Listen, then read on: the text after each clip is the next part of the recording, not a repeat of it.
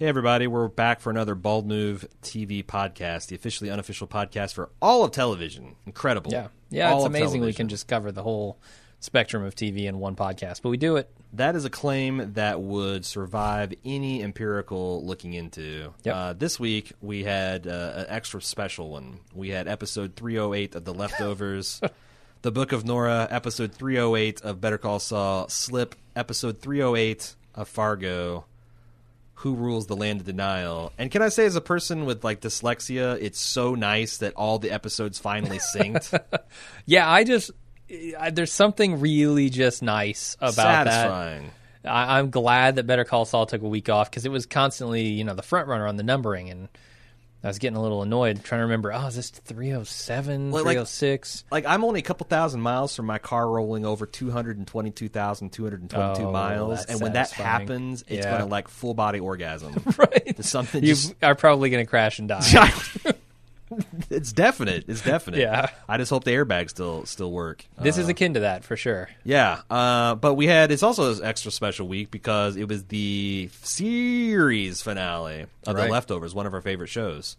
So the question is, so like you got the book of Nora, series finale of The Leftovers. Better Call Saul Slip, where Jimmy slips again. Nacho does some really risky pill bottle maneuvers, and Mike digs up something unpleasant in the desert. And Fargo, the Who Rules the Land of Denial, where things get mystic, Jewishly mystic. And who won the week?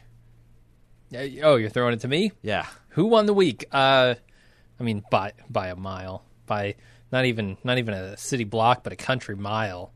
For me, it's Leftovers. Yeah, I feel like our unreasonable faith in and newly found faith in the Lindelof and Parada team up made us maybe not even appreciate the degree of difficulty of having a satisfying ending for the show of The Leftovers. And the fact that they've done it 3 times now with every season is incredible. And maybe that's the secret, because going into Mad Men, going into Breaking Bad, going into Justified, I had very clear ideas of what I wanted to see as fans. Whereas The Leftovers, I had no idea what I wanted to see, and I'm not sure if that's easier or harder. But it wasn't a sure thing that it would be something that would come to a satisfying climax and conclusion. But I think it did. I think it did. And we spent 2 hours talking about it already. Right. Yeah, I mean, this show is just, it's inexplicably just so good. So good. I can't even tell you what it is necessarily, like the one thing to narrow it down to that says this is why this show is 10 times better than anything else I've seen on TV recently. Well, I think it's going to be one of those things like Twin Peaks, like Hill Street Blues, like Oz, like Lost, even like Sopranos, that people say this is a creative milestone. People the way Lindelof talks about Lost 20 years on is the way I think people are going to we didn't know you could do this on television. We didn't know that this is something that the general public would swallow something like this, that you could tell a story that just it's a mystery about emotional truth, not factual plot truth, and have it work out so beautifully. And because everyone gave a shit about it, from the guy researching the musical choices to the creators of the show to the writer room to the actors to the people shooting it, it was just a quality operation. And I can't think of any other show that has both devastated and uplifted me over the years as consistently as The Leftovers. Yeah, I mean, just nothing else engages me the way that The Leftovers does. So that's one, the fact that it felt like the entire time I was watching it, this was important television. Is there a little bit of the hipster effect? The fact that this does feel a little bit like a cult.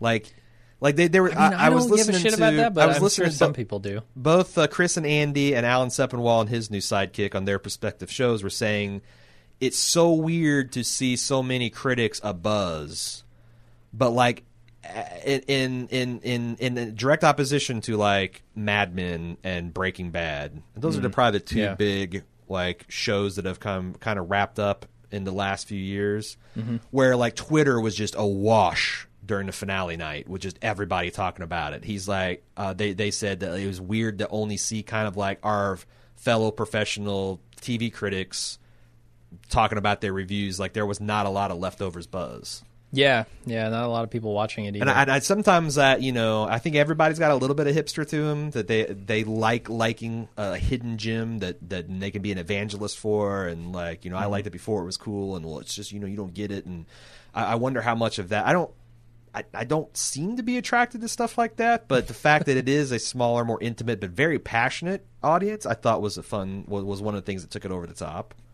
Yeah, I mean, I like that I could engage with this show with the Leftovers on the same level as like the most passionate fans, because that's certainly not true of like a Game of Thrones, right? There are people who are 60 times more passionate than I will ever be about that show. Yeah. Even though I love it, it just. Yeah, I'm not on the same level as those people. Right. Like where this is, for better or worse, 28 episodes of television. It's approachable. It's accessible. It's not something you can maybe binge. So I felt a stronger connection, definitely, to that idea, that community. And I also like the fact that like this show kind of blew up for us. Like it got to Walking Dead levels in its final season, traffic wise. It's true. And while the last few weeks, especially, was more feedback than I could actually use on the show, it was a comfortable amount to read, and there was nothing like in Game of Thrones. I get an email and I'm like, oh, I'm going to get 12 of these because it's because the you got 300,000 people listening. Even if 1% of those people sends in a hot take, that's still a lot of people having a hot take about the same stuff. Right. Like here, like these takes were like super deeply personal. Yeah, like a guy who's survived. Like his dad committed suicide 2 years ago. An atheist living in Egypt that is worried about like being uncovered and brought up on charges of apostasy, which are a big deal. Yeah. We had a kind of unique relationship with this material too. Like I felt like every single one I got was, even if I didn't have time to read it, like I was a better person for reading it, and they were unique, and it felt like a community. It felt like Bald Move 3 or 4 years ago, where I could get my arms around the community. Right. Whereas like Game of Thrones is just like a fire hydrant that hits me, and I'm like, I'm going to try to get you get swept down the street in a torrent of water. I'm going to hold out my Dixie cup and hope I get a couple drops. But it was really fun and satisfying. I mean, all of that makes this final episode feel that much better because it sort of encapsulates it, and puts this final. Just the final mark on what Leftovers is going to be for me. And I think there was really no way, unless the Leftovers just fucked up this last episode and I hated it, that anything else was going to win this week because of all of that baggage. Yeah. I'll even go so far as like, I'm not even sure this is the best finale of Leftovers. Okay. Because I kind of think I could see a case for season 2. I kind of think season 2, because all that stuff was like all the internet, all the hotel stuff, all that stuff was brand new. The audaciousness of this was they brought it back again and still somehow made it fresh. Yeah, and the Kevin Nora stuff. But I'm not sure. Like that's the thing. Like still like almost a week out. I'm not quite sure how now. There's been like. Have you read a lot of the materials That's going to be my Monday.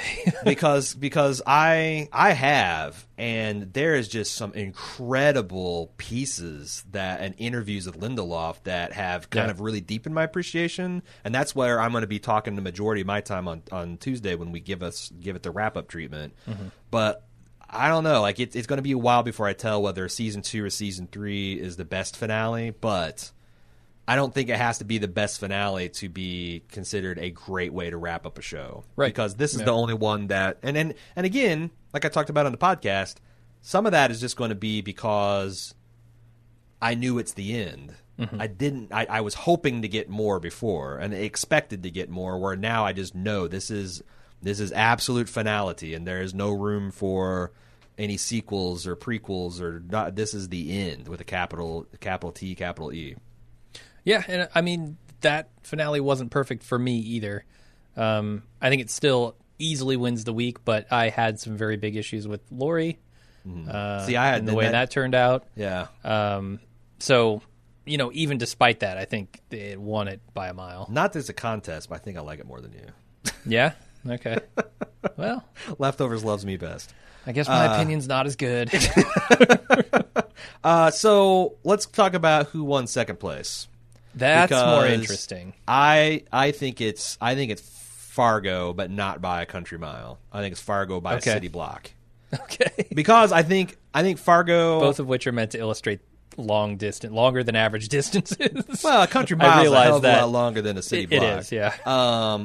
But I think that honestly, I think it would be a country mile, except for that nacho scene where he's trying to swap the pill bottle. That's the one scene that really stands out. That's like Hitchcockian. It's Yeah. been a long time that I felt that much tension for a fairly minor character too. Like which tells me that as much as I've maybe bitched and moaned about them not developing his plot enough, that the father-son hook they've had in this season really roped me in, because I was all in on that scene and I could barely breathe. Yeah. I was scared to death of this character that I didn't really give a shit about. Right. Until the last 2 or 3 episodes. I'm with you. I think that scene made the episode for me, and without it, it's not even a particularly great episode of Better Call Saul. Yeah, I thought a lot of the I appreciate where they're trying to go, and I think where they're going is valid, but I think that they, for me, did not quite on Better Call Saul, did not quite hit all the character beats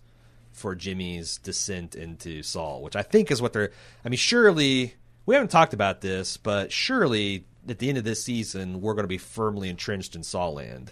There's not going to be... I would think so, They yeah. surely can't take another, the renewal of Jimmy's good side. Yeah. It feels like things are going into a bad place for him. Yeah, definitely. And I wish that there was a little bit more... I can't say skill, because that's dumb. Like Peter Gould and Vince Gilligan are very skillful in how they tell a story, but their penchant of writing themselves in the corner not always pays off as well as it can. And season 2 of Breaking Bad is a great example of that. A superior season of television that, for my money, completely falls the fuck apart in the last 2 episodes. Right, and I don't have both in this episode of Better Call Saul and with Breaking Bad season 2. I don't quite dislike those things as much as you do, although I do see your points on them. In other words, Better Call Saul loves you best. It does, yes. Breaking Bad loves you best. My opinion is better on Better Call Saul. But I don't have as much problem, but I do still think it was just meh. Like, this is more of the similar things we've been seeing throughout the past couple seasons, and especially with Jimmy and I Chuck. got as much, and I know you like this better than me, but like I am really kind of over the 5-minute Mike montage. Like, yeah, I can't, like, I remember, like, totally being sucked into the garden hose. Yeah. And totally being sucked into the sneaker shot. And this last, him wandering out in the desert with the metal detector, it's like every time they go back to the well, it's like I'm less and less fast. Especially it's tedious this week since I had kind of sussed out the secret. Yeah, I guess I didn't view it as one of those Mike montages. It was more like just a single shot. Yeah, but it was 5. Like that whole sequence was 5 minutes long to tell us something that we already knew. And then the other thing is, like, so it's like you could argue the same thing with like the body of Drew, right? But that wasn't so much about how they're going to get rid of his body, so much as look at the devastation it has brought to everybody except for fucking Jesse Plemons' face. Like, look at Mike, look at Walt, look at Jesse, look at how this has affected them. Look how haunted it is. Dave Porter crushing it on the music. This was just, I'm watching Grandpa out in the desert with the metal detector, and he's going to find a corpse. Wow. Yeah, I just thought there was a little more artistry there, I guess. I like that overhead shot a lot. Yeah, a lot of mics. But so here's the real problem I have is, where do I rank this versus Fargo? Because have I said that I think Fargo? Yeah, I said you did it's by a city block. And I actually, now the more I'm talking about it, might be more of a country mile. Not. Is there something between the two? Not a light year like you were talking about Fargo. It's suburban. The Leftovers. And I don't even think The Leftovers was a light year better than Fargo. I just think that you're right. There's no way I can put Fargo First of all, I don't think it's as good objectively. Okay. Yeah. But I also, like, even if it were, there's no fucking way I'm going to give a show that is rounding into its final 2 episodes the same heft that I give my favorite show, possibly of all time. Wrapping up a very solid season, a superior season, and the show entirely. There's just no way. Yeah, no, I'm with you. And the other thing I think that people find shocking is that in previous seasons, I've loved Fargo. Like, I loved the first season of Fargo. And then the Fishnado happened, and it left a really sour, fishy flavor in my that Fargo never really got back until, like, the final 2 episodes. Yeah. I think the snowstorm episode was where, remember that? Yeah, with wrench numbers. And speaking of Hitchcockian, that was really fucking good. That was. And then it kind of finished strong from there. Second season was just building up into a powerhouse, and then the UFO landed, and I just, like, I felt like the show shit the bed. Me too. And I kind of pretty much checked out on it. This season, we hit the Jewish Purgatory Gehenna bowling alley, and I could tell by the forum threads and by the email that I was getting that people were ready for the Old Man Aaron rant. Yep. And I just ate it up, and I talked at length for good reason, I think. Yeah, and I don't even know myself. Sometimes, like, I don't think it's completely intellectually defensible. I did spend a good time defending it on the Fargo podcast. Listen to that if you want to hear it. But, like, I just feel like instead of being just a left turn out of Albuquerque. No disrespect to Better Call Saul, this felt like something, the more you picked at it, the more interconnected it was with this season of Fargo as a whole, and not just a little Easter egg that they teased and then, like, oh, well, yeah, I guess there's a UFO that's going to save the day. I loved it. I love this last episode, both halves of it. Yeah, I mean, I really only liked the last half, but I didn't dislike the first half. It's kind of like... I guess what I should do is I should take the 2 halves that were meh, the one half from Fargo and the one half from Better Call Saul, and throw those out as equal, and then say which one was better in the things that I liked. I think you're just judging Nacho versus Emmett's mental breakdown. Nacho wins. And yeah, I mean, to me it does. I thought that was an expertly crafted scene. And those were really the highlights for me in those 2 episodes. So... yeah, I think I would give it to Better Call Saul over Fargo, but they both lose out to the leftovers. Do you think that... but it's real close on those other 2. Yeah. And the only other thing that it's different between this Aaron and 2 seasons ago Aaron was that I have gone through and seen a lot of the weirder Coen Brothers films that things used to be kind of weird and left turn, and now I can see, like, oh, this is the source material that they are giving. I guess. Yeah, I haven't seen. I had a much narrower, because, like, when going into the first season of Fargo, I'd seen Fargo, I'd seen Raising Arizona, I'd seen Oh Brother Where Art Thou, I'd seen The Big Lebowski. I've seen Burn After Read. At their most whimsical. None of them were, like, really that crazy. Like, yeah, Raising Arizona had the weird biker devil guy, Brother Where Art Thou. But now that I've seen, A Serious Man and The Man Who Knew Too Much, or I don't know, like shit, whatever. Inside, now I've seen it. I haven't liked them all, but, like, I now see that the Coen Brothers catalog is a lot broader, and it has a lot more room for this just kind of nonsensical crazy. And they like to play with, like Eric said in the first season when he did the Fargo File stuff, that they do like to play with these, not on the nose supernatural things, but the hint of the supernatural, that, like, God and the devil seems like they're just in the margins of a lot of this stuff. And I guess I've made my peace with that. Okay. That helps. Yeah. So I guess runner-up and loser for us are different, but the winner is the winner.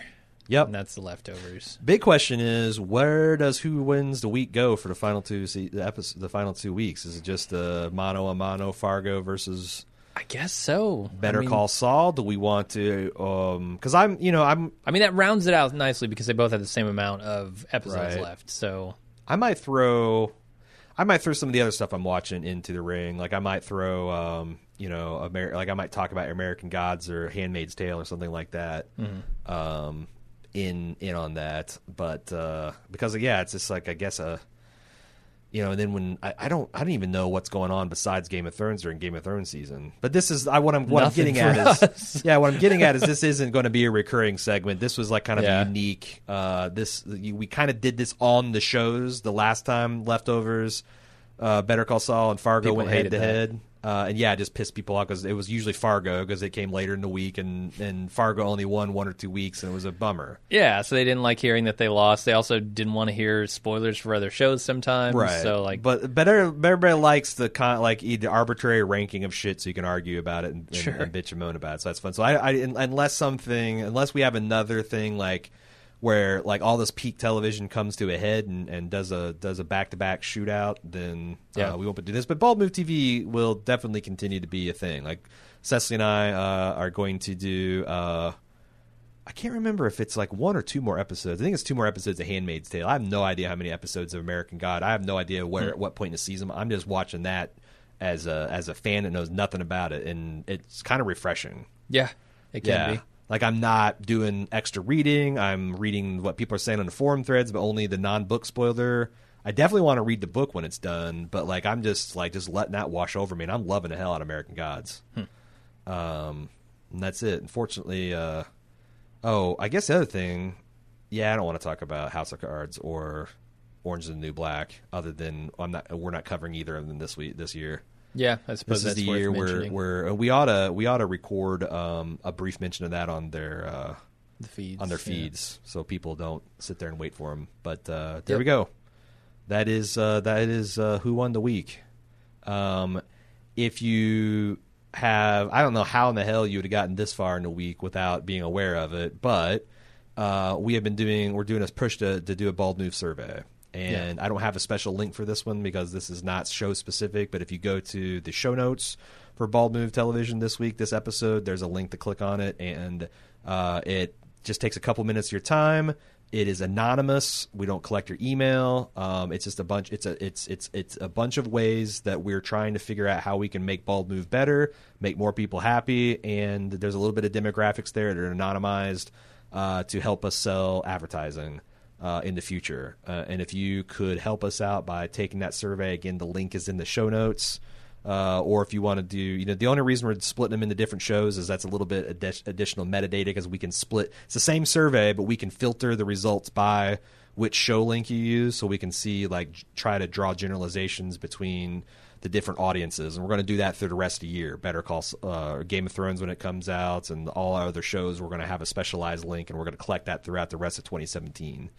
Probably stuff we funnel back into our Empire Business podcast too. We'll probably have a survey says episode of that where we kind of review that for the diehards, want to know behind the scenes stuff about Bald Move. Anyway, if you'd like to send in feedback, you can do so, tv@baldmove.com. Argue about it on the forums, forums.baldmove.com.